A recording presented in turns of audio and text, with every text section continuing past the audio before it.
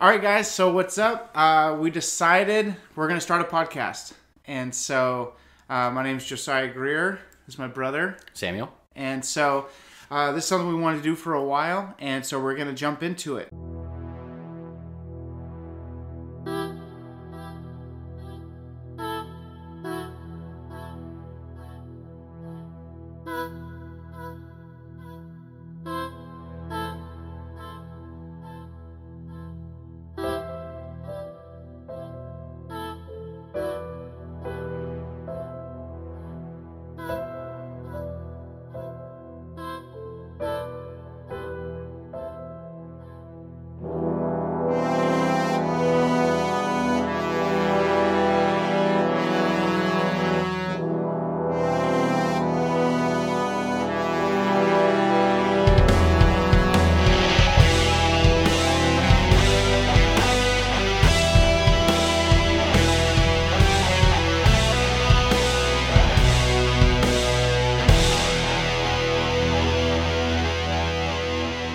Welcome to the Chiss Ascendancy podcast.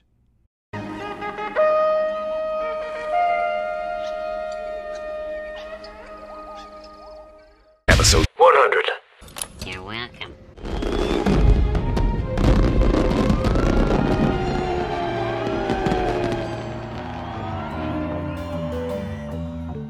Hello, everyone, and welcome back to The Chiss Ascendancy. It's episode 100. 100. We made it. We made it finally make sense. We made it. My buddy Caleb Hyman says that he laughs every time that it's a random, like, all right, 78, we made it. So there you go, Caleb. That one's for you. 100 episodes. Cue the Ewok horns.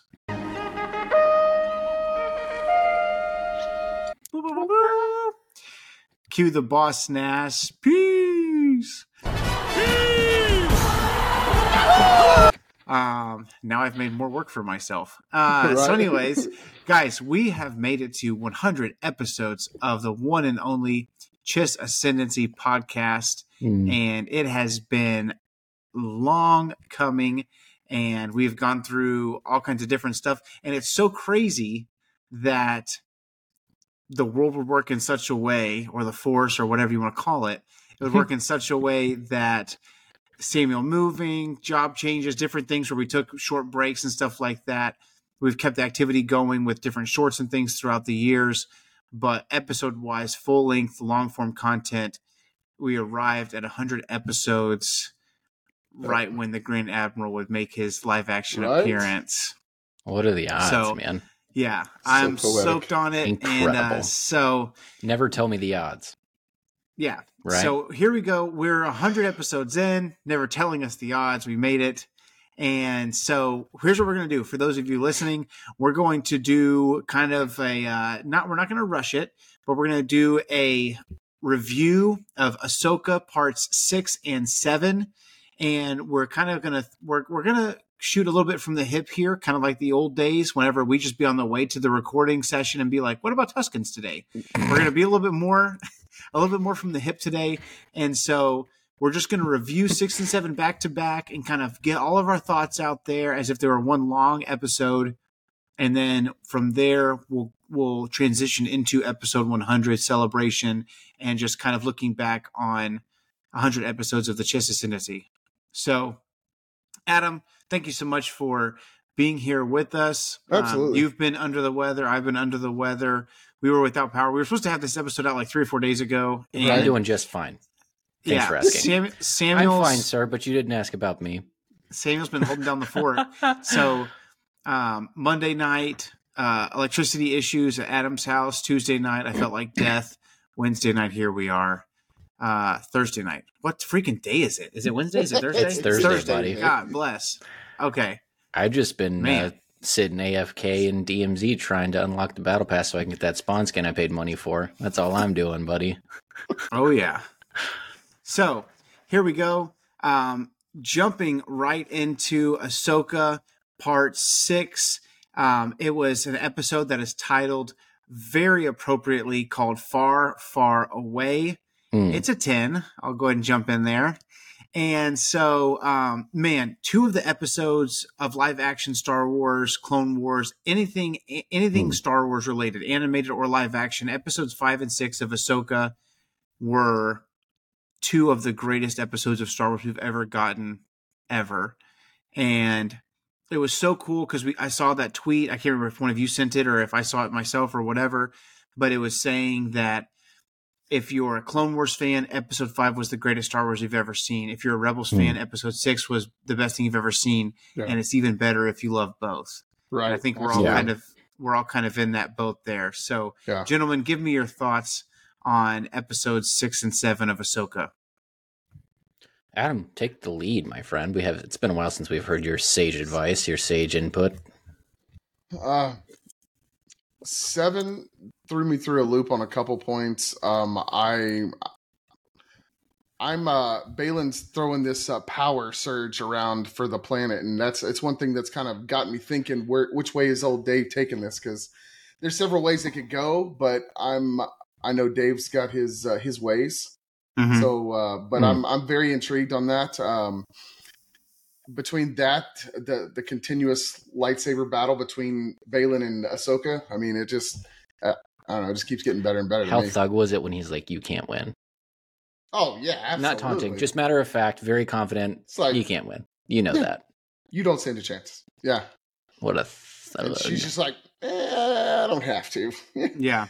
It's cool because you see how powerful Balin is, but then you also see how much Ahsoka has grown as well. Yeah, absolutely. And how much she takes after Anakin in that regard. Well, I guess, I don't know, this kind of reminds me more of Obi-Wan, but in like the old Clone Wars when Obi-Wan's just kind of BSing with the CIS general, basically killing time, waiting for freaking all the other troops to get into position. You remember that? Right. Oh, hilarious. Yep. It's with that guy that's kind of like a warthog looking dude, right? Yeah. The blue guy? Yeah. So kind of jumping in, and I'll give like a real quick 1-minute synopsis of 6 and 7, but I didn't get to give my input yet. Okay, sorry, go ahead. Can we talk about how everybody just won't take their lightsaber back anymore? What the frick is this? Let's go back to frickin' episode 3. Obi-Wan's getting his lightsaber back from Cody, who's about to try and take his life, but he takes it. He's not an idiot. He sees a lightsaber. It's being handed to him. He takes it. I would go out on a limb and say that Obi-Wan Kenobi is far more connected to the Force than Ezra Bridger ever has been. And he still took his lightsaber back. And that's just humility to me. I just would like to see a Jedi offered his lightsaber back and take his lightsaber back. That being said, episode 6 was phenomenal. It's everything I could have ever hoped for. It's everything I ever wanted. Yeah. I think that is my input. I currently can't see either of you guys, so I don't know if you can hear me or not. But I can hear you. Yeah. Okay, wonderful. Yeah, you cut out there for a second, but we're good. It's all good in post. So basically, going into 6, we hadn't seen Peridia yet. We didn't know what was going on, and we get there, and the Night Sisters. This is like the original Night Sister crew, and they're called the Sacred Mothers, if I'm not mistaken. And they are where the Night Sisters are originally from. So our whole understanding, we've known that the Night Sisters were from Dathomir, the homeworld of Asajj Ventress, Mother Talzin, Darth Maul, all those guys. And it turns out that originally, like way back in the past, they're from Peridia. And Peridia is this place that's kind of Peridia been close, when we're on Dathomir. So apparently, and this kind of plays into what Adam was talking about earlier, where somewhere down the line, it got so crazy on Peridia that the Jedi kind of turned it into a mythological place. It's going to be a long night for the Peridia jokes. It's Peridia funny. Oh my God. It's I'm too pretty easy. Done with those. See, you're liking it. Oh, too easy. You can't beat them, join them. We get there, and long Rest story is short, on this side. You've got the God dang it. We've got the Sacred Mothers. Come on, guys. We get the Sacred Mothers, and then you have Morgan Elsbeth, who has found the route. She did her part, which props to her. And then Balin and Shin are there. And then, of course, you have the worst Mandalorian of all time. Sabine is there as well. You hate her too? I can't stand her. I don't know if it's just me. Maybe it's like a personal fixation. I everything she does, I hate it. Okay. So wait, do you hate Sabine in general, like her character? I think so. Or do you not like the actress, or what? No hate to the actress. I hate Sabine. Samuel's hated Sabine since Rebels. Okay. I just can't stand her. I don't know what it is. She rubs me the wrong way. I like the storyline that they're tying in with Sabine. Like, I like the way that they're connecting things, but I'm not particularly fond of the actress myself. So that's my take on it. Like, I've been okay with Sabine, and then when I realized that she made the machine that pretty much the Empire used to kill a ton of Mandalorians, she was like, I didn't know it would work with Beskar, and I was like, well, what did you think it was going to work with? It's kind of like Oppenheimer. Have you guys seen that movie? It's like Oppenheimer's face when the Jap Sploder 9 million XD it gets used in Hiroshima, and he's like, I thought it was to kill the fish. Like, I didn't think you're going to use it. That's so funny. So, yeah, I've had issues with Sabine for a while, and so, yeah, she just... Granted, I am grateful that she's so selfish that she got us to Thrawn. So they get to Peridia, and long story short, she's in prison.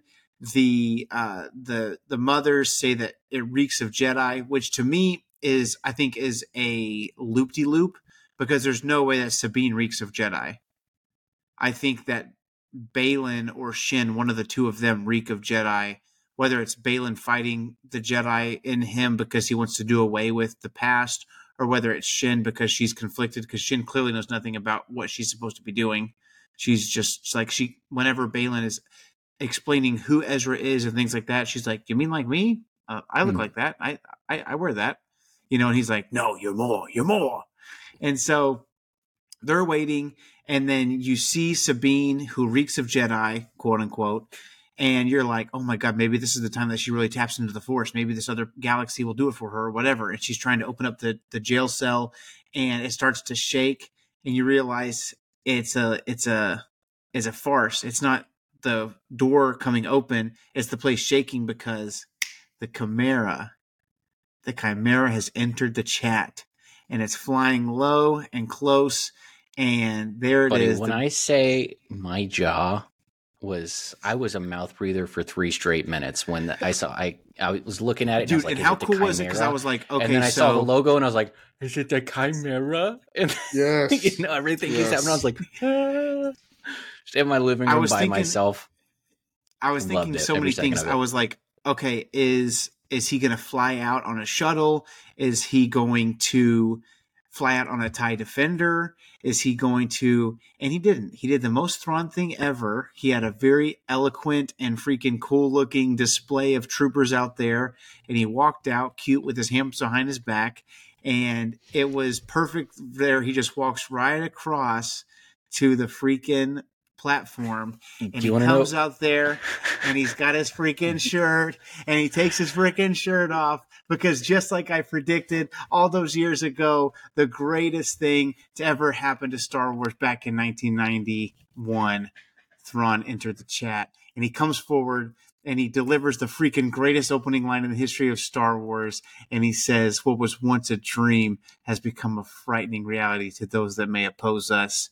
Oh, what a thug. I knew that I had arrived, and the good Lord could take me home whenever he saw fit, because my life had been complete. He's so cool. It was so freaking sick. Do you want to know what I said?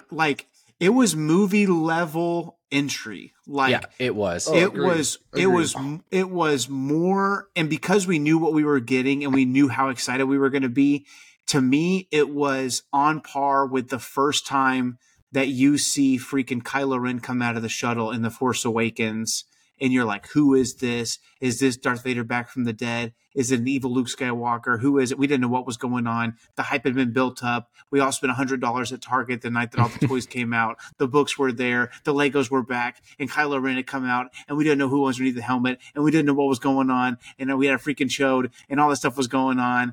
It was that level of freaking excitement times 12. Because I was so excited. And I knew what I was getting. Yeah, absolutely. Me, I said a lot less. 3 words. Stein Admiral Thrawn. That's where that's the first place my mind went.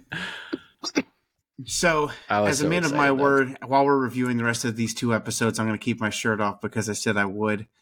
Yeah, but I was so freaking stoked, dude. I mean, I cannot believe, like, you know, all those years ago, I was walking through Barnes & Noble, and it was the 20th anniversary of Heir to the Empire, which had to have been like 2011 or 2012, something like that. And it was a freaking giant book in a sweet silver dust jacket. And I bought it because I was so freaking hyped, but I was so intimidated of the story that I didn't read it for years. And then by the time I did read it, I went immediately to Half Price Books and got a paperback version so I could like keep it in my back pocket. And then I was so enamored with Thrawn and the Heir to the Empire trilogy that I would drop Macy off at the house that she was staying in while we were dating in college, and I would turn the dome light on in my crappy used BMW 325i, and I would read as I was driving to my house because I was so obsessed with the story and I wanted to know what was going to happen to Grand Admiral Thrawn. And anybody tell you about Audible yet? Or I found out about Audible right after that. So for Dark Force Rising and The Last Command, I had Audible. But I was so freaking stoked. And I remember way back in the day, this is a shout out here. I remember there was Dash Star. He was like one of the first cool Star Wars YouTube pages whenever Star Wars Theory and Star Wars Explained were first getting started back there in like 2014, 2015. And he would always open up his videos with, "Greetings, exalted ones. My name is Dash." And he had a freaking Australian accent, and he would put his lightsaber up to the freaking camera. And that's how he started every video. And he was doing a reaction to the Rebel Season 3 trailer. And you hear the freaking,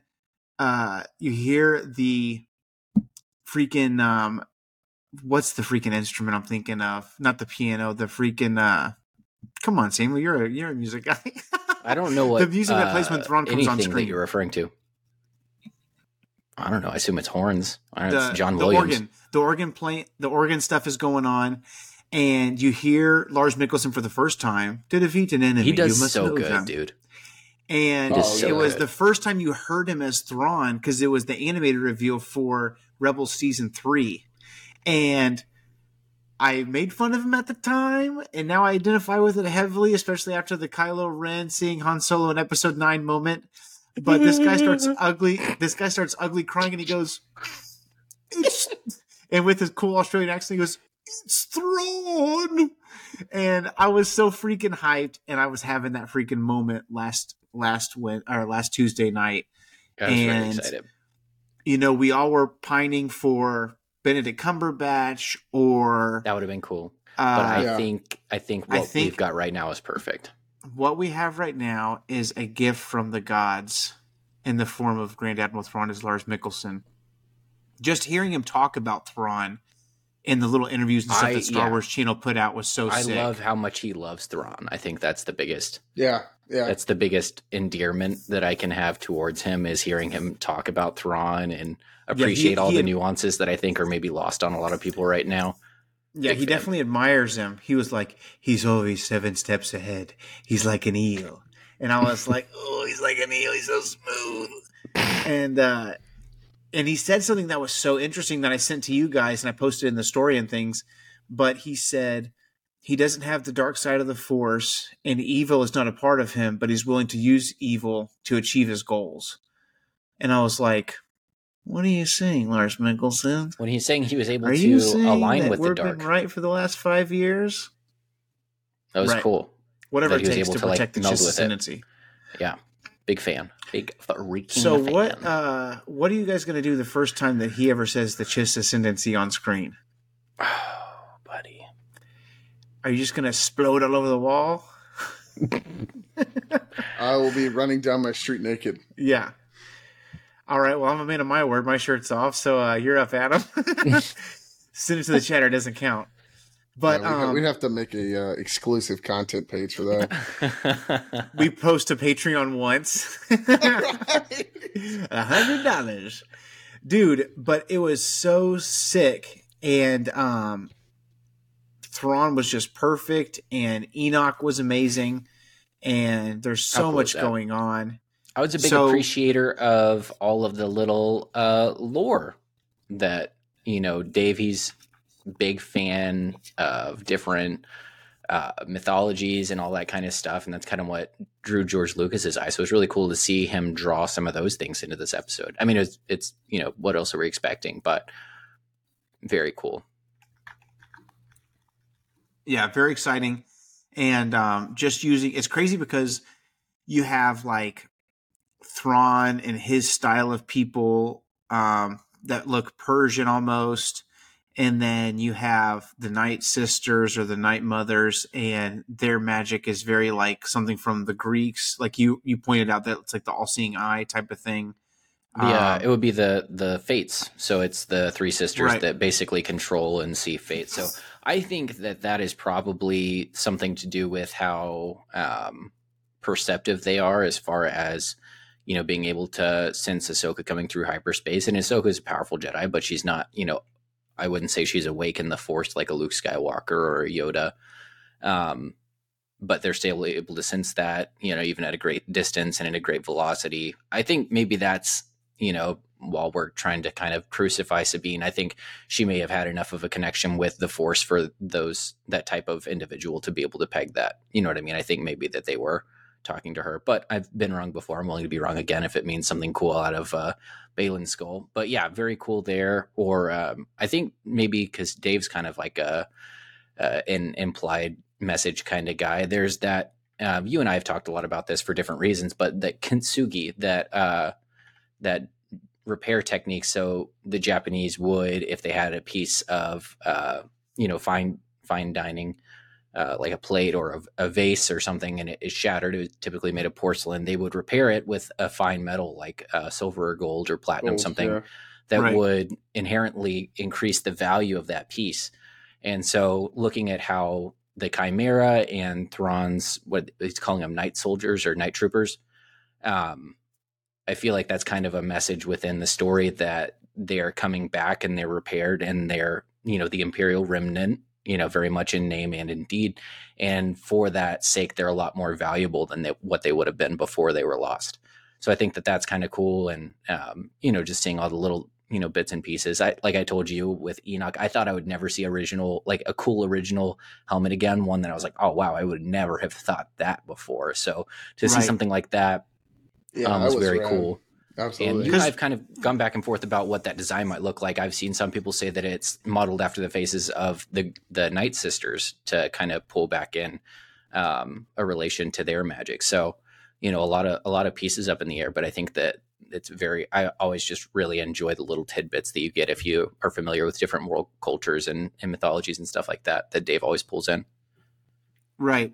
And it's crazy because especially in part 7, you've got, Balin and Shin, their last names, Skoll and Hati, are from Norse mythology, and they're two wolves that one chases the sun, one chases the moon. And then we see all of a sudden a parting of the ways in part 7. Mm-hmm. And it all kind of starts with Balin seeking something more in part 6. And he talks about there's a power out there. Can't you feel it? Is it possible that there's something more powerful than they are? Because it makes sense that like Thrawn would be in a hurry to get back to the galaxy that he knows, just because he wants to get back and see what's going on with the Empire or see what's going on with the Chiss or whatever. But there's also an urgency for them to get out. And I was thinking about this too, guys, is like, the movies kind of do a disservice to the Empire in a sense that they kind of look silly and easily beatable just because the plot armor of the original trilogy. But in the grand scheme of things, this army took over the entire galaxy and held it down for 20 years. And so they're pretty regimented. They're pretty strong. They have a very Roman style of discipline and like legions and just different terminology that George has used over the years, or Nazi regimes, things like that he kind of pulled from when he was designing the Empire. So that being said, Thrawn says that their numbers are dwindling and they need to only send 2 squads to go to support Balin and Shin when they find Sabine and Ezra and yada, yada, yada. I don't see like the Peridia version of the Tuscans, those nomads that were out there attacking people. I don't see them being strong enough or violent enough or dangerous enough to take out whole squads of stormtroopers. There's something out there the Night Sisters and Thrawn even and the Imperials are worried about. Do you think that those things and whatever Balin is hearing or looking for are one and the same? Or what do you think is that's causing these numbers to dwindle? And, do you think we'll see it before season 1 or part 8 of this show is out? What do you think they're 2 things? Do you think those things are connected? Do you think the numbers just dwindle because they're only one? Because you have to think a Star Destroyer of the Chimera size doesn't have a couple hundred troops. Mm-hmm. Like there's thousands and thousands of people on those ships. Right. So what is it that it not seems all of them like troopers? Some engineers, right. Helmsmen, stuff like that. But more troopers than can fill that one hangar bay. Yeah, probably. I think it could be Thrawn doesn't seem to be running away. He seems to be running towards. I don't think Thrawn, being the person of necessity that he is, would necessarily even take time to load up cargo. Although the fact that he is delaying this very, very, looked forward to journey just to load up some cargo gives me question as to what that might be. That's very curious. I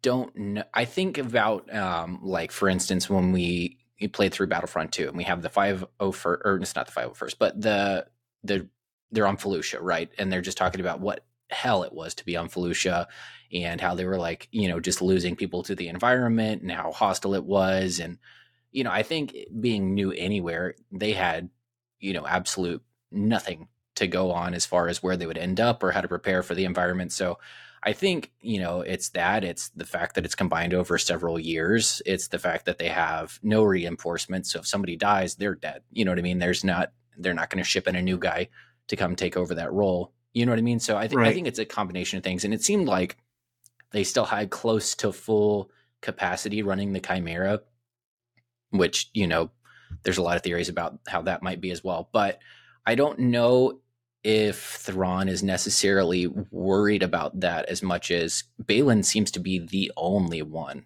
I mean, even Ezra hasn't talked about it. You know what I mean? Yeah, but you got to think about it. Thrawn for sure said their numbers were dwindling. Right. So there's not a full crew on the Chimera. We know that. And what I'm saying, that you can be dwindling. I feel like dwindling is almost a relative term in the sense that there's just not reinforcements. So if you don't have an infinite supply of something, it becomes much more precious. You know what I mean? Right. Yeah, I don't know. Just the way that he said it, and you could be right. The way he said it struck me as, whenever you get your birthday money and you're like, this is so much money. This is $100. I can go do whatever. And then when you get down to your last $20 of your birthday money, you're like, you know what? A couple of bucks for a soda is too much. Whereas you'd be more liberal with it when you had your first round of birthday money. So it seemed to me like, I don't know, maybe you're right, but it kind of struck me as, I know that he's much more. You're muted, Samuel. Sorry, I was just saying Thrawn hasn't had a birthday in like 20 years at this point. You know what I mean? Like, that birthday money's gone a long, long way. Yeah, that's true. That's true. I'm just right now. But if that's the case, my question is, like, they're not just dying off for funsies. Like, is there disease there? Do you think that it's just the natural habitat? Do you think, because I mean, from what we've seen on Peridia, it's not a dangerous landscape perchance, like the Howlers, which I thought were loath wolves at first. I was kind of sad that they were just regular animals. I was too. Yeah, I thought that was. You know what I mean? Like, sure I don't when I saw their silhouette. Yeah, I don't think that, like, for instance, I don't think it's those raiders that you see that first try to attack Sabine that Shin and Balin end up using, because if you go back to episode 4, like A New Hope, meaning the original episode 4, whenever the Tuskens, it's made to look like the Tuskens killed the Jawas, but it was clearly the Imperial blast points are stormtroopers. far too accurate. Yeah, I mean, you lose 1 or 2 at a time, but over the course of 20 years, you know what I mean? Like, they might not see substantial losses all at once, but, you know, you pick a few off here and there. You've lost a lot over a long period of time. Right. I agree. And plus, you are right in the fact that Thrawn understands the value of every single person much more greatly than Thrawn is the least wasteful Imperial, jumping ahead we're ever going to see. Right. Yeah, jumping ahead to part 7, you kind of have a compare and contrast to when Vader's willing to just like let whole ships and fleets and whatever die in the asteroid field just to get the Falcon. And Thrawn was like, okay, I have the information I need, pull him back whenever Ahsoka finally gets to the Whale Boneyard. Because Thrawn doesn't care about the kill. Cool. He cares about the end game. You know what I mean? And then you have Morgan Elsbeth, who's like, we lost him. He's like, I can see this as a victory. You know what I mean? It's just, he's not who everybody's used to dealing with. So I definitely think that everything he says is layered, in different ways than we would expect from any other Imperial. Yeah, it's interesting because we're so used to Imperials trying to win every single small detail. Yeah, he doesn't care about that. And it was very interesting because it's kind of like whenever you first start learning to play chess and you're like every single pawn, it's like a pawn and a queen. You know the offensive power of a pawn and a queen, and obviously the queen's more valuable, but you're pissed off at every single piece. And then the better you get, the more you're like, yeah, pawns basically are just pieces that you move around. And if you're that many steps ahead, like, they're valuable, but if losing a pawn or losing a rook or whatever gets me to the end goal, then it's worth it. So he's so good at he values the individual, but if the resources, like if the juice is worth the squeeze, then he'll let it be. And it was interesting because like a guy I talked to at work, he'll be like, so what did you think about this episode or whatever? He was saying a friend of his was like, yeah, so they lost a battle to not my friend wasn't saying this, but a friend of his was saying, so they lost a battle to not take any prisoners. Yeah, this guy's a genius. And I was like, remind your friend that the goal is to get off Peridia and that they needed to load the ship and they got Ahsoka away from them and the ship is full. Did he watch the episode? And so it was just like, well, and Thrawn doesn't care. He knows that even if they chase him down, he's got a chance to beat him any other day. Yeah. His objective is, we need time. Right. I bought time. We've got that time that I've purchased now, and it is time to go. He's got his eye on the prize. Thrawn's whole thing is we're getting off of here. Yeah.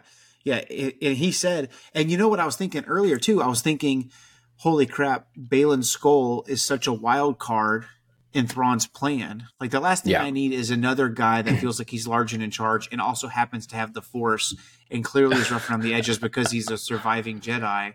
So why wouldn't I send him and his his gung-ho apprentice as far away as I can so that they're distracting Ezra, who's a problem, being gone. She's a loose string, so she's gone. And these two freaking wild people that I didn't expect to be here are all gone, so that I'm for sure in charge because the Great Mothers are on my side and Morgan Elsbeth's been trying for 20 years to get me back to the galaxy, or 10 years, however long.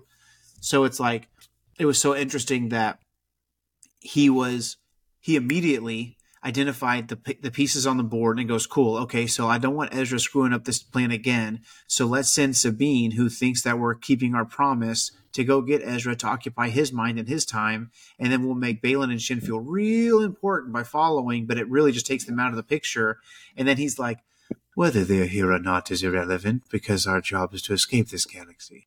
Like, it was just so clever that he immediately took all those pieces and was like, you go play over here, which played into, again, in episode 7, he was like, we wisely sent Sabine far away from here, which is where Ahsoka will be. So I thought that was really cool. And so moving into part 7, obviously Ahsoka arrives. She makes it through. Thrawn's just moving pieces back and forth on the board to try to get a feel for Ahsoka. I thought it was a cool shout out to people who had watched the Kenobi series or played Jedi Survivor or watched Star Wars Rebels to use the Inquisitorial database for their info on Ahsoka. I thought that was a cool little Pretty nugget. neat, yeah. Yeah. And then the news was that Ahsoka's master was General Anakin Skywalker, which was the most surprised Thrawn has ever looked. Right. But it's interesting because he immediately knew what the idea would be. Okay, so she's passionate. She's going to move on a whim. She's going to this. She's going to that. But she's dangerous and also unpredictable. Unpredictable. Yeah, I think the biggest danger for Thrawn is unpredictability. Yeah. You know what I mean? That's his nemesis. Thrawn, and Timothy Zahn, the original, Thrawn's daddy, has always said that. If Thrawn can see the pieces on the board, you have 0% chance of winning. It's the thing that comes out of left field. So in Legends, Thrawn was only defeated because the Nogri figured out that Thrawn had been poisoning their land to keep them in servitude. Yeah. And so his bodyguard, Rook, assassinated him. And then you had the Bendu, which wasn't foreseen, and you had the Purgu, which wasn't foreseen. And so, Thrawn, I agree, him thinking, crap, Skywalker / Vader is so freaking unpredictable. This is going to be an issue if they're the same. Yeah. So I think it was very cool that he recognized what are that. y'all's, real quick? We don't see Thrawn evolve a whole lot, really. He kind of comes out of the mold already done. So in the novels and stuff, you see him learn a lot, but it's very cool to see him grow in this respect of recognizing, okay, this is not good for me personally, and so I am going to adapt and keep her at arm's length and basically just keep her away from the situation, not even trying to combat her, not even trying to defeat her, but just you stay over there and I'm going to do what I'm trying to do, and as long as you don't screw that up, it should be fine. You know what I mean? 100%. Yeah, it's that's very all that cool to matters. see. Yeah, it's very cool to see him develop in that sense. Yeah, I agree. I think it's interesting to see, like, again, he's thinking outside the box in the instance that he's like, okay, well, what we don't want is we don't want someone screwing this up for everybody. And so his thing isn't that he needs anything from anyone. Like, he doesn't need to win. He doesn't need a prisoner. He doesn't need to even kill Ezra or Ahsoka. He just needs them out of the way. And he bought the most important commodity, which was time. And so, just so interesting. Real quick, what did you guys think of Ezra? Do you think that the guy looks the part? Do you think that he looks good? He kind of joked around in this episode, which I was like, oh my gosh, hurry up and get, I wanted the show to stay serious. I also want the entire show to be about Thrawn. And then, and then I remembered, you know what, that's actually really true to character, that he would put his hands up and try to talk his way out of a situation. So I thought that was cool. And I agree on the fact that I wanted him to want his lightsaber back, because, like, I'm sick of I don't need that, throwing it over the shoulder, all that kind of stuff. I wanted him to take back his saber and be a Jedi. But staple gun? Yeah, not that, not just the Obi-Wan doesn't count. Right. But I did appreciate how efficient he was just with the Force. Like, whenever Shin goes to cut him, and he uses the Force just to hold the saber in place. It was cool. It was cool. I'm over the gimmicky, I don't need my lightsaber. Like, just take the freaking lightsaber, you prideful bastard. Do you know, like, who doesn't want their lightsaber back? It would have been really cool if, it would have been, I think it would have been cool too, because, like, it would have been cool, like, let's say, and of course hindsight's 2020, and of course I can write the show better than the writer after I've seen it, and I have all the feedback from all the, you know what I'm saying? I'm not being Dave Filoni here. Like, I know he's freaking George Jr., but it would have been cool, in my opinion, had he taken it and been like, I need to get back used to this thing, or I don't know, I'm a little bit rusty, or something along those lines of snarky, of like, I don't know, it's been 10 years, and he puts it on his belt, and then he was bad to the bone with just his hands. Mm-hmm. But I agree, the moment of taking the saber back and being like, oh man, I missed this. Yeah. You know, that would have been really cool. Or, like, if he took it and he was like, yeah, Kane would have killed me if I lost this, and then put it back on his belt and then done it, because that would have been a cool name drop. It would have been cool to kind of, it would have brought some of that humor about that we still got in the episode, and it would have made it even cooler. It would have made his using just the Force even cooler if he had the saber and was like, oh, wow, very cool. Boom, puts on his belt and then uses the Force only. Yeah, his use of the Force got a little less cool after he got immediately manhandled by Shin. Right. Right? I thought the same thing. I was like, dang, that ally ain't so friendly no more. Yeah, it was very interesting. So, kind of looking forward into the future, we haven't heard any word of an Ahsoka season 2, and even if it is, because there's these strikes and things going on right now, who knows how far in the future that would end up being. And also, I wonder what, like, there's been the rumors of the movie that's revolving around the Mandoverse, that Mandalorian and all this stuff is leading to. Mm-hmm. So what do you think? Like, do you think there's going to be a season 2 of Ahsoka? Do you think, I mean, because here's my thing. I've been wrong before, but I feel like we're going to get to a cliffhanger of some sort where either they're just about to get to Peridia or they're just about to leave Peridia, because there's no way that if Thrawn doesn't leave Peridia and is not a threat to the New Republic, that's going to be a huge disappointment. That will be a waste if he never leaves Peridia. Sure. So, that being said, if he does leave, like even if he leaves first thing on in the episode, there's not enough time for him to cause enough damage to it be a relief that he's off the board. Right. So, I wonder in if my it connects opinion, back. it's going to end up being a cliffhanger. Yeah, I know. I mean, I assume one of the shows in this little, powwow is going to have at least one more season. I figure it'll build up wherever that lands. I can't remember if Mando or Book of Boba Fett's going to have another season at this point, but I imagine that there's going to be a little bit more build up. I feel like there'd be a lot of homework to do as far as explaining the gaps if they just go straight from the end of this to a film. I could see them leaving this off after this season and just kind of concluding it in the film. Now we've got, the big bad established out, in the main galaxy, but then we have this whole complication with Balin. So I don't know what that looks like at this point. You know what I mean? I feel like that is a big plot point that should play a very large role in whatever happens moving forward. And I don't know how that gets resolved in either a movie or just one more episode. So here's what I think will happen, and y'all tell me if you guys agree or if I'm close or whatever. I think that we're going to spend a lot of time next episode with Balin searching for whatever it is he's trying to find. And maybe we'll get a little bit of backstory on him. Maybe we'll figure out a little bit of what it is he's trying to accomplish. Mm-hmm. And I think that whatever that terrible force is will kill Balin in the finale. I don't think that Balin survives the finale, in all honesty. I like to see him get absorbed into it or something. Yeah, something will happen. He'll give himself up or something, or maybe he'll try to be a conduit for whatever powerful being this is supposed to be, and his body can't hold it together or whatever.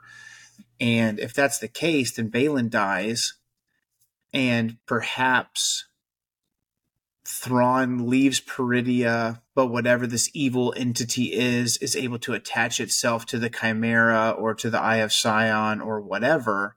And that's how this greater evil is able to escape Peridia and attack the galaxy that we know. But it's going to end on a cliffhanger of either they leave right when they leave. So this evil thing, what if it's contained to Peridia, but Thrawn gets through, and the big cliffhanger is, oh no, Thrawn really is back. What are we going to do? Roll credits. Something along those lines. It's going to be a cliffhanger of some sort, because there's not enough time for Thrawn to do a bunch of damage. Sure. Mm-hmm. So he's going to have them dead to rights, or he's going to have just arrived, or something like that before it's all said and done. And then they'll announce an Ahsoka season 2 at the end of part 8, or something along those lines. Or maybe Ahsoka and Thrawn will return in Mando season 4, or something along those lines. I mean, I guess we'll find out. Maybe a new show that brings everything together. You know what I mean? Yeah. I doubt it'll be another series. I agree. I feel like 3 is enough for one great storyline, but because Book of Boba was supposed to have a season 2, but budgets has cut that back, I believe.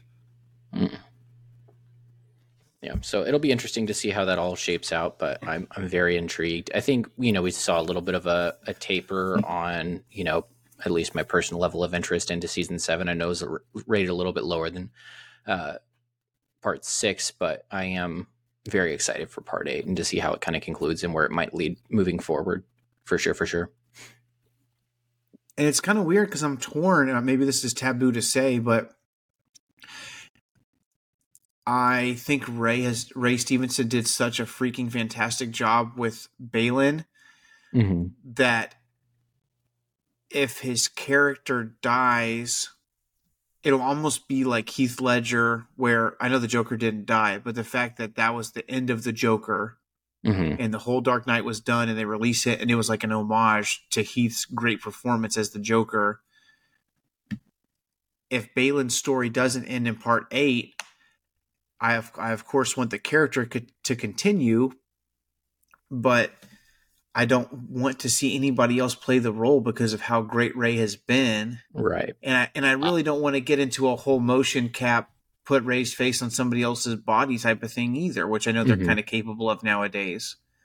So no, I think that they'll leave that alone. Honestly, I've thought about that here and there as well, and I don't know. I figure that changes the shape of the story at least a little bit, as far as what they're considering moving forward with that other plot line. But that remains to be seen, I feel like. Yeah, I agree. You made the statement earlier about Balin, searching for that power and stuff like that. And, it may be one of those things where he finds it and it does consume him. And that's the end of Balin type thing. So, which would be a great way to go for him because, obviously he can't make any more shows unless they do, digital effects and stuff. But I think that would be the best way for him to go in my opinion. Because I think it would be, like, cool's the wrong word, but it would be fitting because Ray has done such a fantastic job. Like, obviously I was the most excited for Thrawn, but of all the characters I didn't know going into the show, even, I guess, just across the board, like, obviously I'm most excited for Thrawn, and I think Lars is killing it. But I think of all the characters that have caught my attention in this show, including Ahsoka and all them, Balin has been the most like, what's he doing? What's going on with him? Right. You know what I mean? Like, he is, every time he's on screen. So, like, I'm obviously here for Thrawn, right? And then whenever Balin's on screen, I'm equally as invested. And then, not that they're not good, but my investment or my, like, everybody shut up, I'm watching this, kind of turns down a little bit when Ahsoka or Sabine or Ezra are on the TV. I'm like, oh, cool, here's our guys, here's our heroes.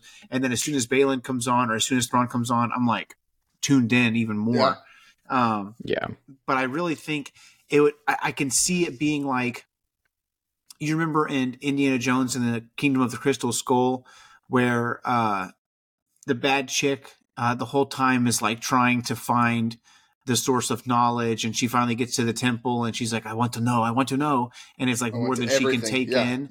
I think if there's a power, because in the Aftermath trilogy, that last book, Empire's End, there's a little thing that comes out. And I wonder if I took a screenshot of it because I was thinking about it the other day. But I was looking up this quote, and it's talking about Palpatine, and let me see if I can find it. But basically, let's see.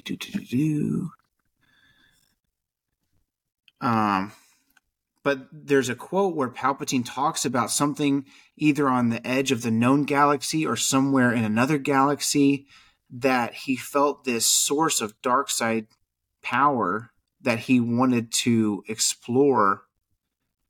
Man, I can't find this thing. Let's see. Anyways. So there was two. It's in there somewhere. There's two theories that I remember you obviously pointing that towards me. I do find it very interesting. Do we know where Exegol is in this? Is in like the shape of the galaxy?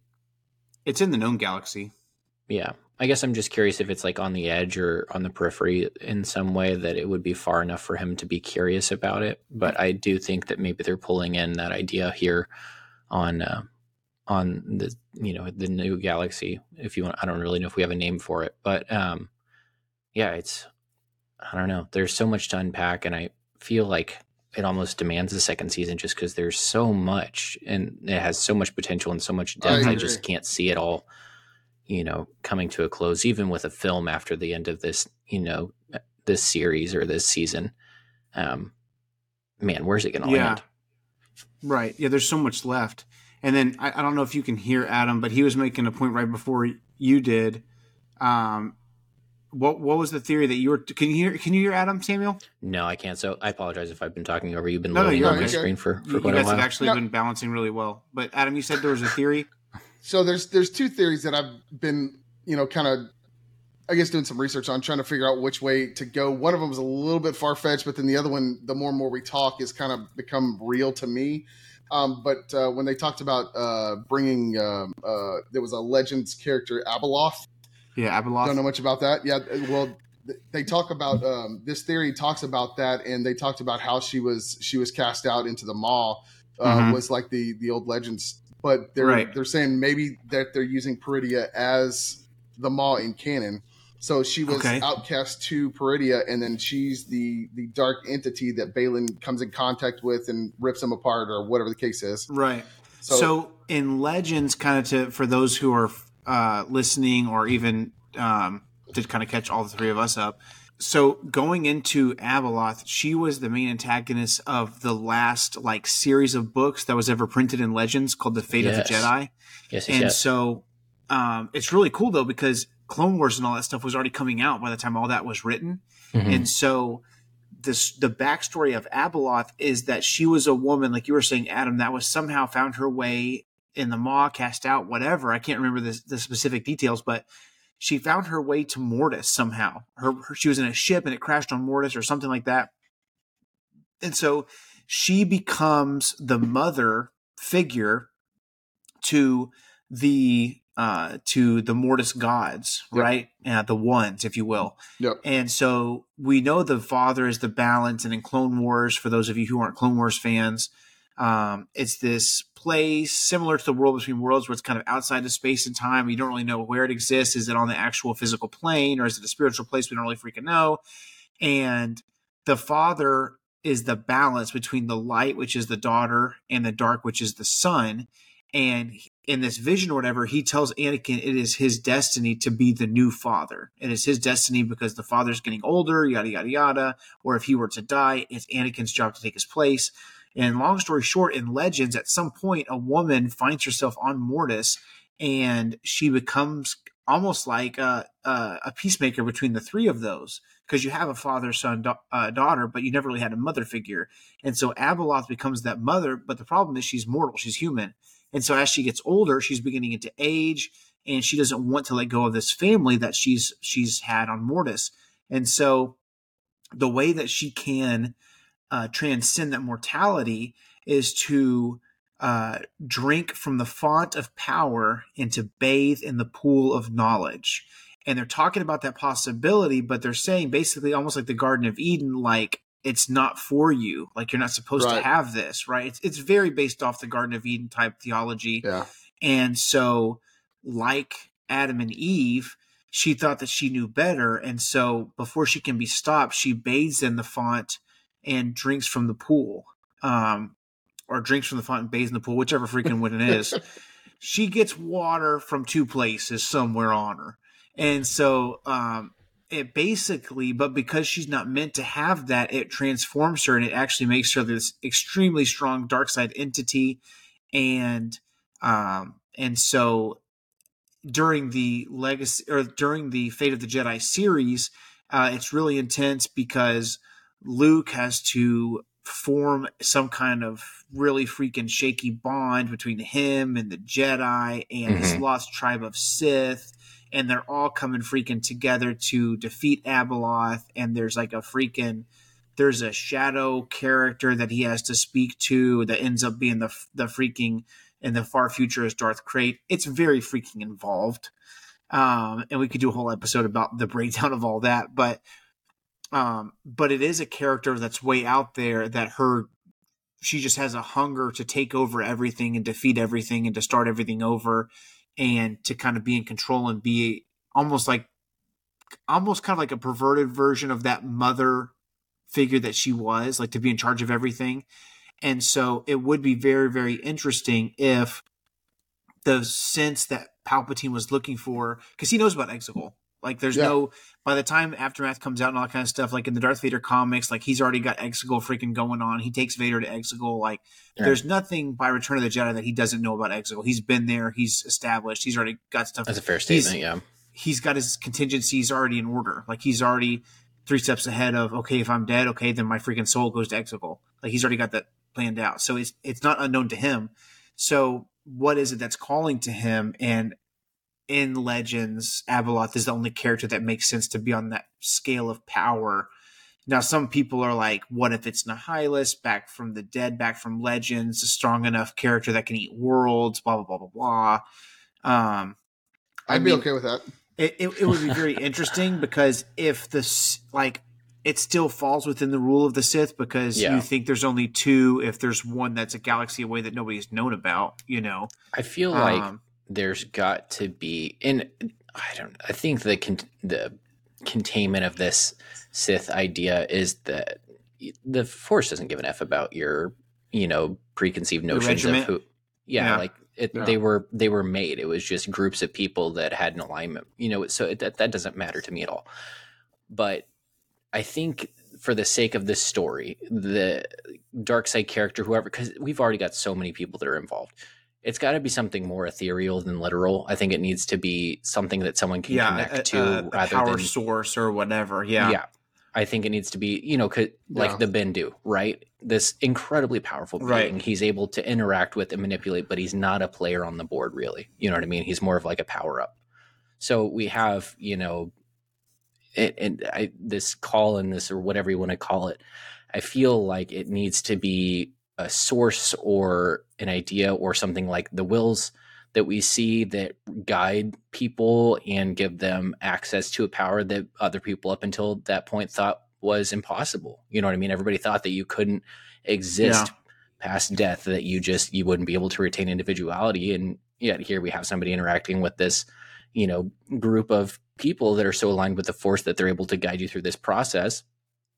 I think it's something like that. I don't see it being, a character, something that's, super concrete, but I think Abeloth, the idea or something aligning with that is a potentiality. I don't know if it would be, something that blatant, but I do see it being something, this just something that's more, I don't know, something that's more an idea than something that's more of a being. You know what I mean? Well, yeah, because for instance, like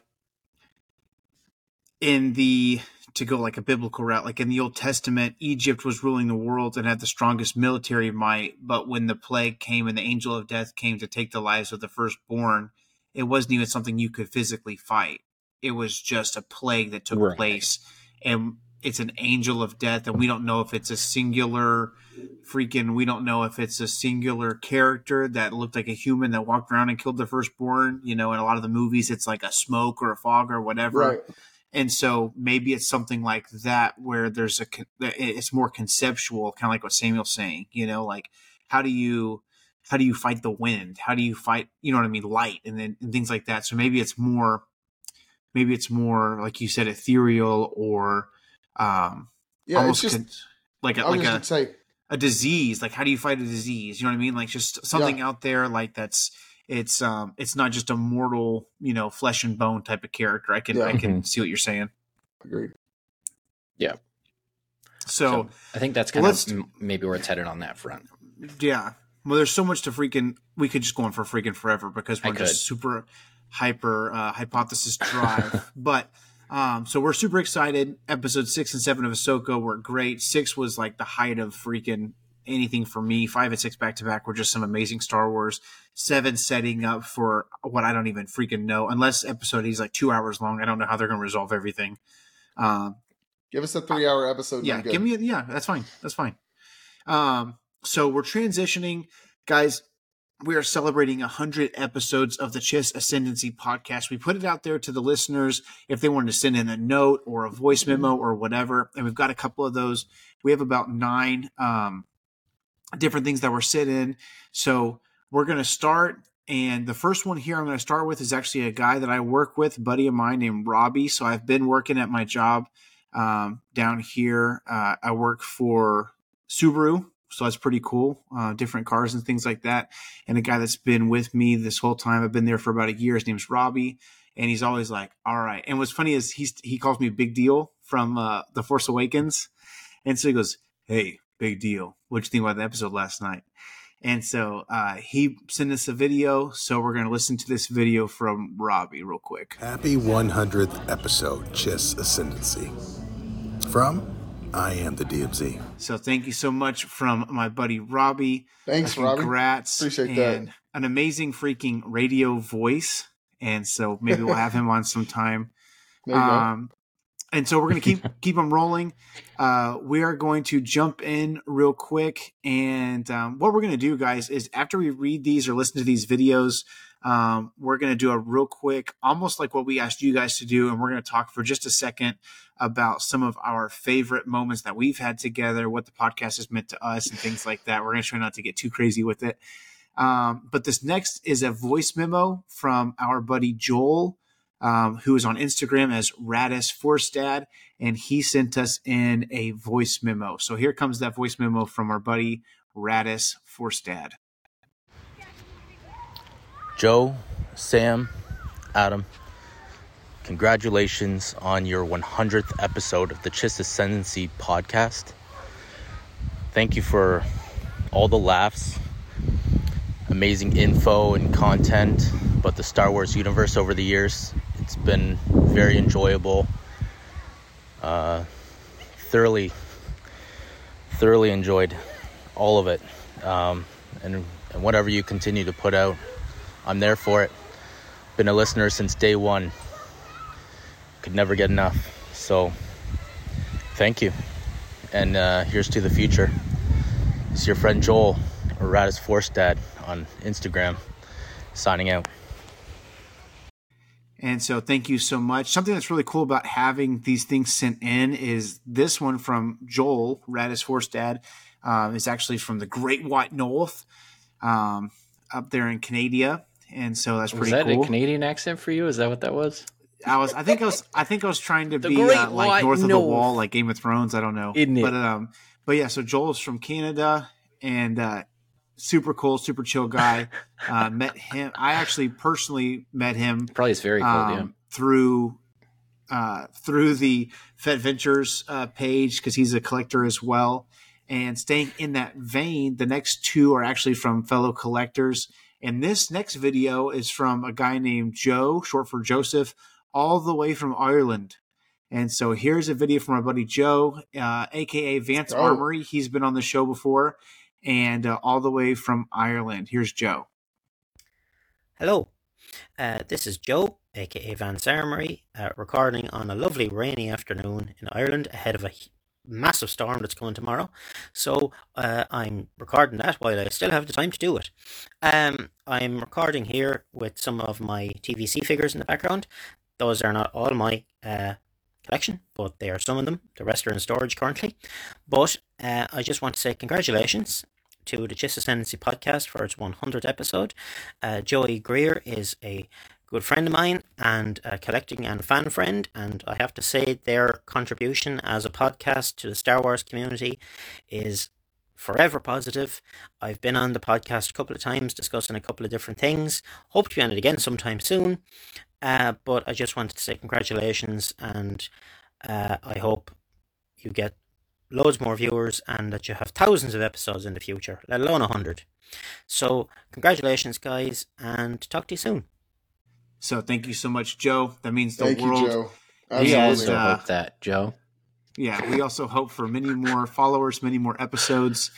And Tell all your friends. I would like for this to be my full-time job. Oh, yeah, you're telling me.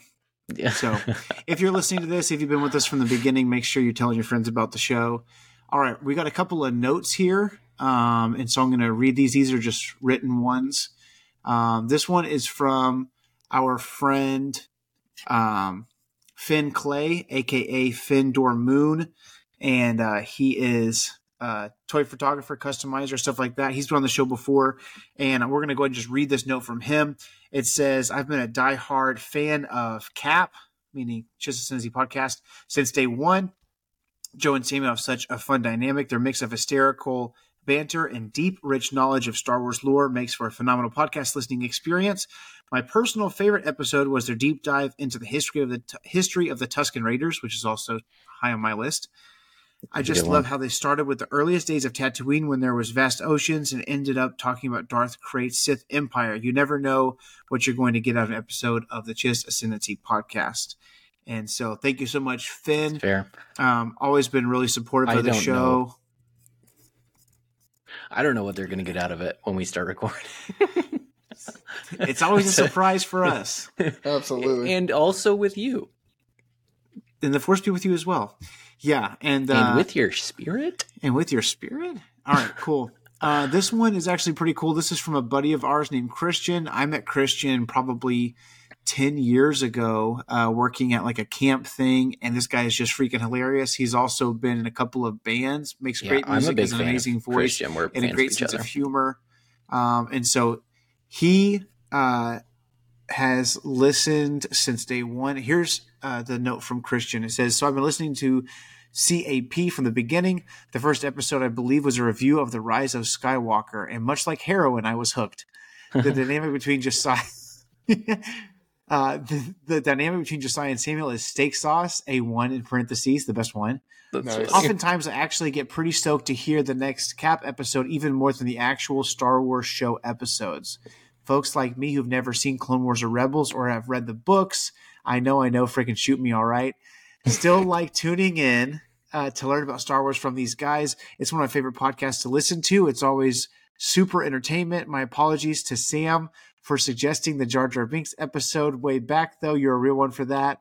All this to say, I love the pod, and maybe for the season finale of Ahsoka, y'all can cook up some Thrawn-colored hot dogs, and eat them live on air or something. JK, here's to another 100 episodes. Keep it going.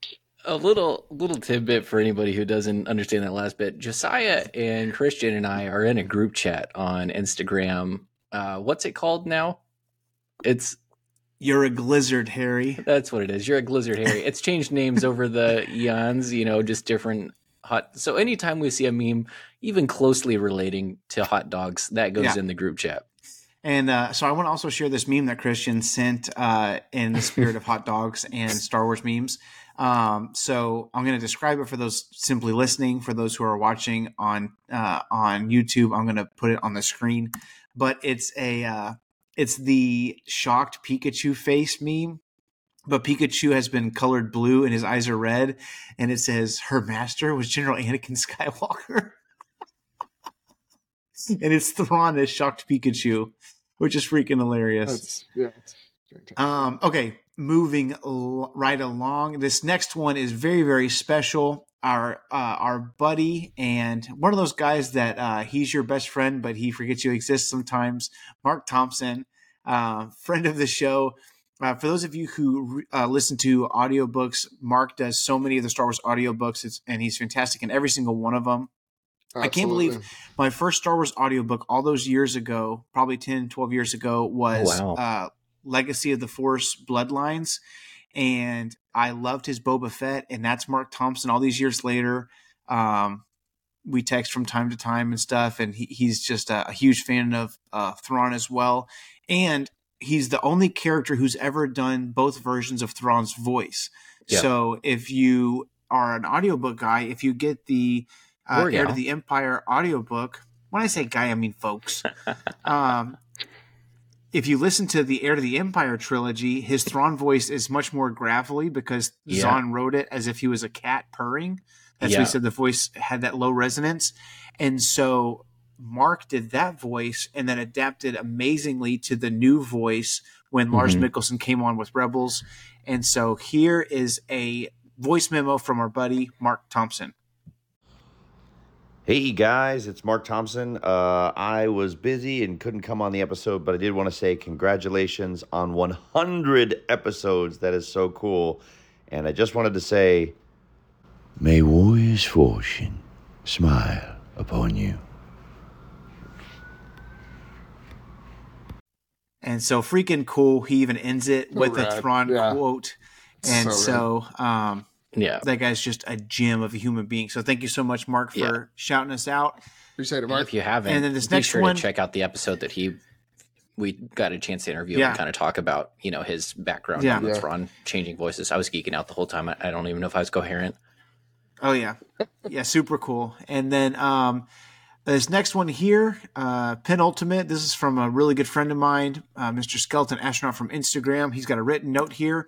And this says, congratulations on reaching 100 episodes of the Chiss Ascendancy podcast. It's a huge accomplishment, and I'm so happy for you. I've been listening since the beginning, and it's been an honor to contribute graphics and resources here and there. And he actually made the thumbnail for this week. And I didn't even ask him. He goes, hey, here's this, and I'll post it in my feed as well when you post. So, like, he's just that kind of guy he's an amazing graphic artist. For those of you who don't know, we have merch and shirts and things, and he has helped design all of those, and he's never asked for a freaking dime. He just does it because he's buddies with us. Cool, dude. Going back to his review, it says, I've always enjoyed your positive and fun approach to the Star Wars universe. It's refreshing to hear a podcast that's just about celebrating what we love about Star Wars without any negativity or drama. It's been great to dive into all corners of the Star Wars saga with you guys and joke and have fun along the way. You both have such a passion for Star Wars, and it's infectious. I always look forward to hearing your latest episode, and I usually learn something I didn't know about the galaxy far, far away. I can't wait to see what you guys do next. May the Force be with you, Skeleton Astronaut. I have to say, I think my favorite thing the Skeleton Astronaut has done, there is this shirt that is a quote of mine that I said in passing and didn't expect it to get any traction, but it's been one of the cornerstones of the show ever since. And I was describing, jumping ahead a little bit, I was describing Crook's hat, which was, I had no other way to describe it at the moment other than as the sombrero of the Orient. To elaborate on that a little bit. You can get your sombrero of the Orient shirts here. Put a link. You know what a sombrero is? The one that they wear in Asia. And he took the logo that we have that's, it's the Chimera pattern that's on the bottom of the ship. It's explored a lot in the new Thrawn trilogy. And I thought to myself, I was like, man, it'd be really funny if the snakes were wearing those hats. And then I looked a little bit closer and I was like, I'll be darned, they are wearing the hats. They're wearing the hats on the shirt. And I think that just that attention to detail is just incredible. I love that. Yeah. And again, not something that we prompted him to do. He literally sent me a file. He just did. And the file said Sombrero of the Orient. And I clicked on it. And it was a freaking file that he had just whipped up. And everything he sends is quality enough that you can send it to a t-shirt company and it can just go straight on a shirt. And so when you guys didn't know, and I surprised you on air with merch, one of the shirts that I had bought right off the bat was the Sombrero of the Orient one. Okay, so kind of harping off of Sombrero of the Orient, our buddy Jared Grigg, who's been a huge supporter of the show, has even asked, like, hey, what do you guys need? Hey, what can I support? How can I support the show? Hey, what's something you need for the show? Because we've never asked anybody to donate money or even, we put the merch out there. If you get it, great. We get like $1 per shirt. It's not like we're making money off of it. We just want people to be able to support the show and rep it in public and stuff. And so, I've had people say, hey, what if you did a Patreon? That way all these shorts you're making, you make money off of them and stuff. And we've just never... We would love to make money off of the show. We would love for it to be a source of revenue. We would love to do it full time. Everybody does. That makes freaking podcast wants to do it full time, right? But we've never made it a money thing. And he asked, "What do you guys need? How can I be a part of the show? How can I?" His terms were, "How can I bless you guys?" And we needed a second microphone, and he just bought us a freaking microphone. And sent it to me. So, and that's the freaking microphone I'm recording on right now is the mic that he bought for us. So pretty cool. He's awesome, been slammed. He's got a new job as a teacher. And so he's just been busy out the wazoo. He said, I couldn't get anything and write anything long form. Unfortunately, I'm overcommitted right now, but would you throw in two of my favorite moments? Number one, when Sam says Sombrero of the Orient, and two, Samuel gets both of them. That's kind of weird, but whatever. Wow. Yeah. It freaking and memorable. Yeah, and Adam is family with this guy. Samuel, he said number two when Samuel says Nar Shaddaa. No. with the question mark at the end. I'll go ahead. I'll do it live. We won't even need to clip it. Here we go. Go for it. Narshada. And then we're gonna wrap it up. Here's our last shout out. If something came in under the radar or I didn't see it or something like that, please excuse me, and I will hit myself afterwards. But our last one is from a huge friend of the podcast, one of me and Samuel's bestest buddies. Awesome guy. He officiated both our weddings. I've been all over the world, officiated both of our weddings. I've been all over the world with this cat. And here is our buddy Chance. We want to save him for last because he is just the best. And here we go. Here's a shout out from our buddy Chance Abbott. Congratulations, Chiss Ascendancy podcast on 100 episodes. Man, I'm so excited. I remember when you guys were first getting ready to start this thing, I was like, how are you going to have enough content to talk about Star Wars every week? I had no idea. I didn't know who Thrawn was. I had never heard of the Chiss. And now here we are 100 episodes later, and we've finally seen a live action Thrawn. Man, so much has changed. I grew up a Star Wars fan. I was a 4, 5, 6 guy. And I had seen 1, 2, 3. I was questionable about it. Didn't understand all of it. Had never watched the animated. But as this podcast has gone along, my fandom of Star Wars has grown immensely. Now, I totally see the prequels through a completely different light. That's what Clone Wars and Rebels does. And so I would have to say my favorite episode is probably the nod to the animated Star Wars, because I agree, animated Star Wars is some of the best Star Wars, some of the most Star Wars that we get. And so, but now because of the podcast, I'm into the books and the audio books and all the things. But congratulations, but thank you for pointing me to animated Star Wars. That is some of the best. And so thank you so much, That's Chance.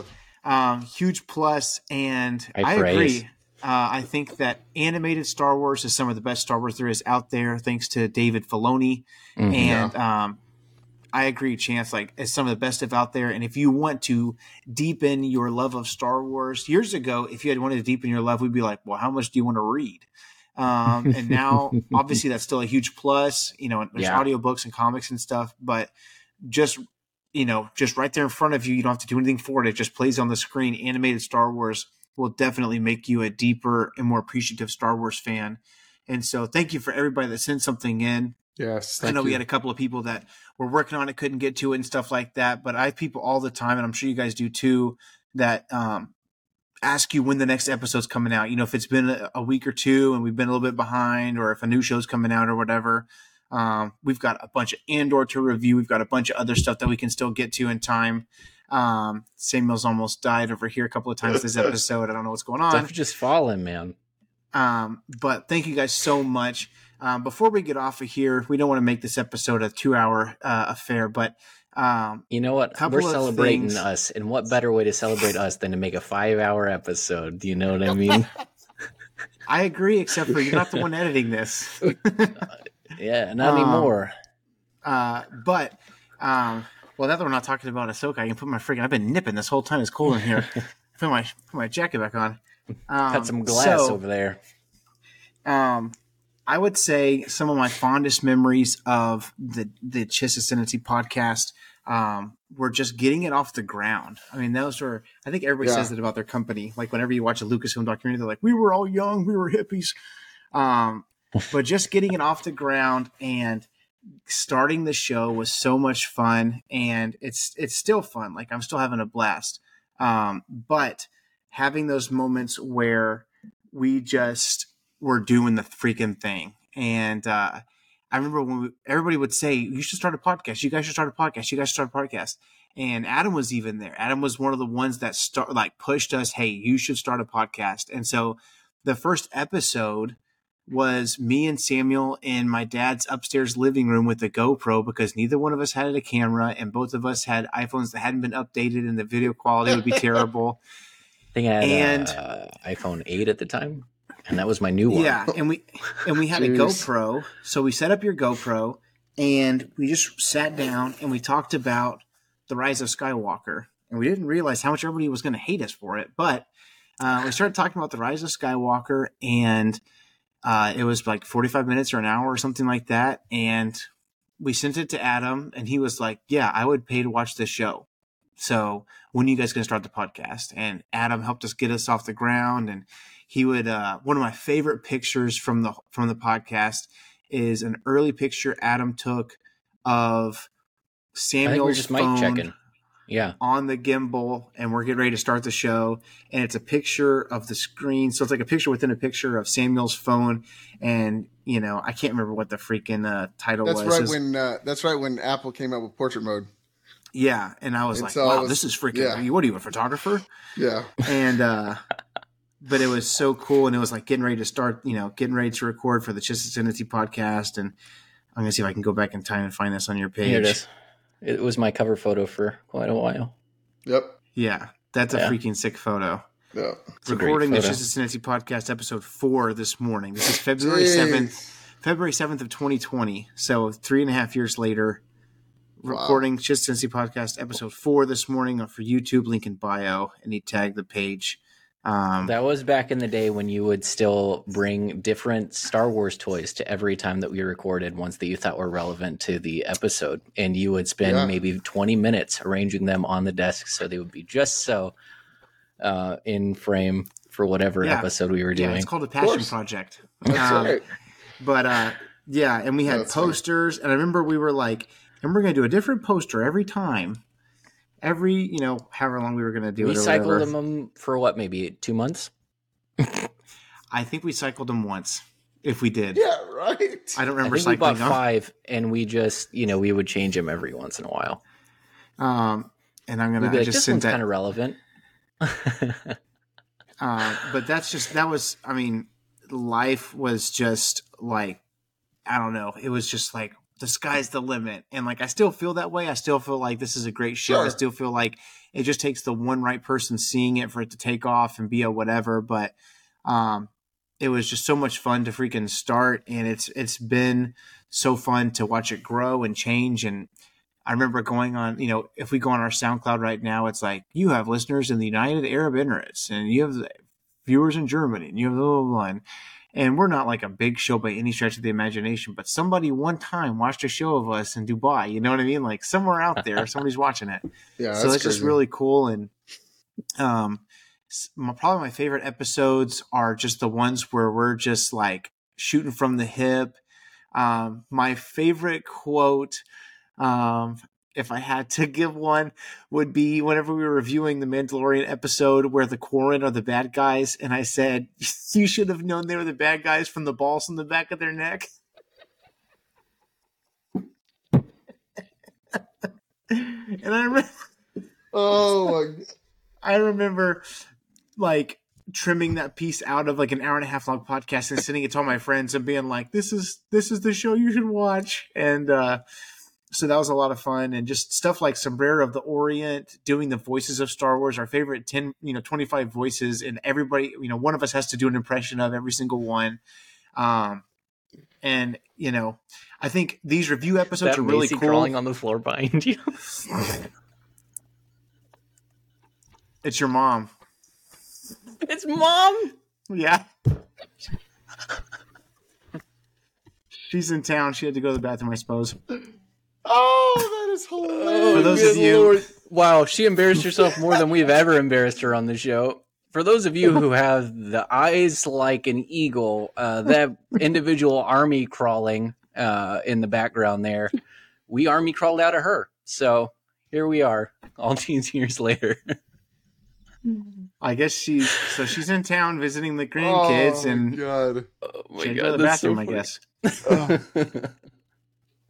Thanks, Mom. That's more than I could ask for. But okay, well, I've got to touch on this. One of my favorite episodes was we were upstairs in my upstairs room recording the Blue Room, and I don't remember what the episode was about. I just remember we were laughing so stupid hard, like we were all like almost in tears, and Josiah busted a blood vessel in his eye. Dude, I've never laughed so hard in my life, but like just the joy and stuff that we get out of this, and just enjoying each other, enjoying Star Wars and stuff like that, I think is really what I admire the most.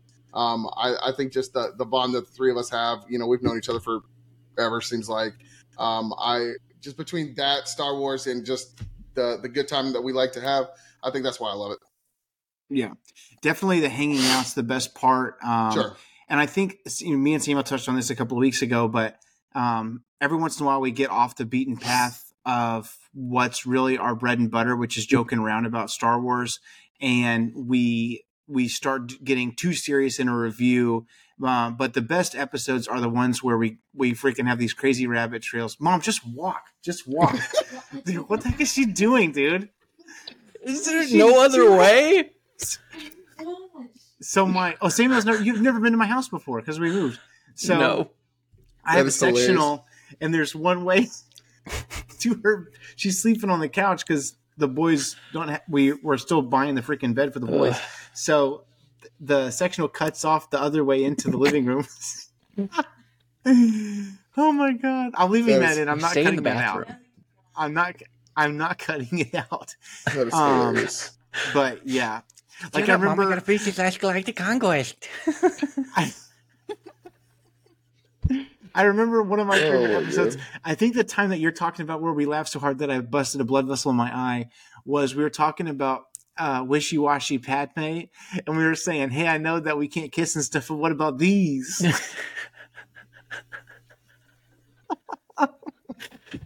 Yeah. Oh god. Oh. All right, Samuel, give us a favorite. The lust of the eyes scene, if you will. Yeah. Give us a couple of highlights, and then we'll get out of here. I think I've got to put at the top of my list, Dirty Hands Dooku. That one sticks with me. Sombrero of the Orient is my legacy. Lids of Star Wars was a lot of fun. Tuskens was a lot of fun. Jawas was a lot of fun. I don't know, all the ones we were just messing around. I'm sure other people will think about the things that we thought were maybe insightful about our reviews or whatever, but I just love talking about the little stupid bullcrap. I think that's just that's what I'm here for, man. And I also think one of the things that's really cool is we're kind of in uncharted waters now, so it's harder to predict things. But there was a solid 6 months to a year where every week we would say, I think this is going to happen next. And dadgummit, the next week it freaking happened. And I'll never forget when we were watching Mando, we were getting ready for Mando season 2, episode 1, and it was coming out, and we met at Dad's at 2 a.m. because he has that freaking giant projector. And I was cleaning out some stuff, and I found an old copy of the Mandalorian armor by freaking K.W. Jeter, the Bounty Hunter Wars from way back in the day. It's one of the best, worst Star Wars books ever. And I used to use Star Wars trading cards or Star Wars game cards as bookmarks, which is freaking brilliant. I still think that's so cool. And I was going and I was like, oh, wow, this reminds me that I had this stash of Star Wars cards. And so at 10 o'clock the night, we're waiting to go and watch Mando season 2, episode 1, which was so freaking good with the Tuskens and everything. Yeah. I'm going through and I'm looking at my cards and I'm looking at you would have in the bottom right corner, you would have a circle if it was just a regular, everybody had it card, and then a diamond if it was a little bit more rare, and a star if it was more rare, whatever. And I'm going through and I saw one of a crate dragon. And I was like, it'd be really cool. It would be so cool if Mando goes to Tatooine because he needs help, and who's a better Mandalorian than the guy that was the Mandalorian Legends, Boba Fett. It would be cool if they synced up. And wouldn't it be cool if there was a crate dragon in this episode? And I just put it out there in the freaking universe. And I had people literally texting me the next day hey, did you violate a contract of some sort? Was there an NDA that you just stepped over? And I was like, I swear to God, I just put it out there. I had no freaking idea. I was as shocked as you was at 2 a.m. And so stuff like that has been really, really fun. How many times have we done that? Dude, how many predictions have we put out there? So many. So many. Yeah. I remember thinking, hey, I was like, how is this going to work? Because Han Solo can't be a Force ghost, but I think that the ghost of Han Solo would be the thing to bring Ben back to the light. And then I don't know. I still don't know how it works. Han Solo doesn't give a crap. Harrison Ford's I don't know how that works. I don't care. But Han Solo, I guess, just showed up as a vision to Kylo, and I wept like a child in episodes 9 in the theaters. And so it was loud. Just craziness. It was so loud. Yeah, it was loud. It was. I wept. But just crazy stuff like that. I'm trying to think of other predictions that we had that were just out there. Thrawn. Thrawn appearing in live action. Appearing live action. Yeah. Yeah, we were the Chiss Ascendancy podcast, and it was too, like, I still think sometimes the name is too niche, but I'm too hard headed to let it go and start over now that the Ascendancy is on screen. Anybody else can suck it. And they can suck it. All that craziness. Thrawn was such a big one. People would be like, "What's the name of your podcast?" And I'll be like, "The Chiss Ascendancy," and they'd be like, "Can you spell that?" And I was like, "Swine." No. Chess with an I. Is that easy enough for you? Send it out. Exactly. I mean, just all kinds of stuff. Like, and then the shorts took off, and it's just all kinds of weird stuff. Just it's a weird world. But man, so many good times. I agree. The Tuscan episode where I said we're gonna call this one, and for whatever reason on Instagram that was a hit. Like, people were posting their story. Look at this effing guy, and like that intro and stuff. Just crazy stuff. Having reaching out and getting Mark Thompson of all people to do the opening "Welcome to Chiss Ascendancy" for the podcast was so cool. And I still cherish the fact that I have a file on my computer of Mark Thompson just sitting in his doing house. Takes. I was geeking out. Just doing takes of Thrawn. And I'm sure he has like a booth set up or whatever at home.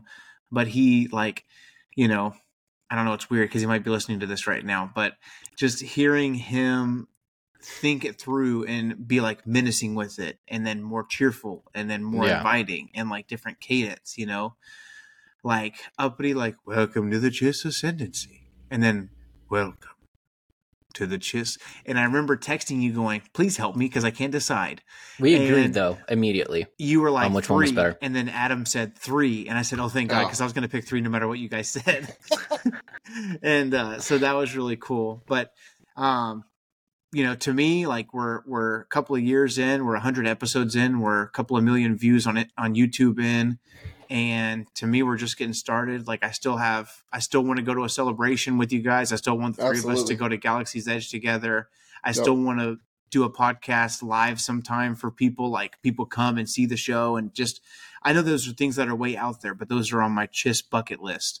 And so it would just be so cool. I'm so jealous of, I'm not jealous of like the size or the listenership of shows and stuff, but I'm jealous of like the community that some of those shows have, where if they're at Star Wars Celebration, they all go out to like a freaking Fuddruckers after one night, and there's like, you know, 100 people in there.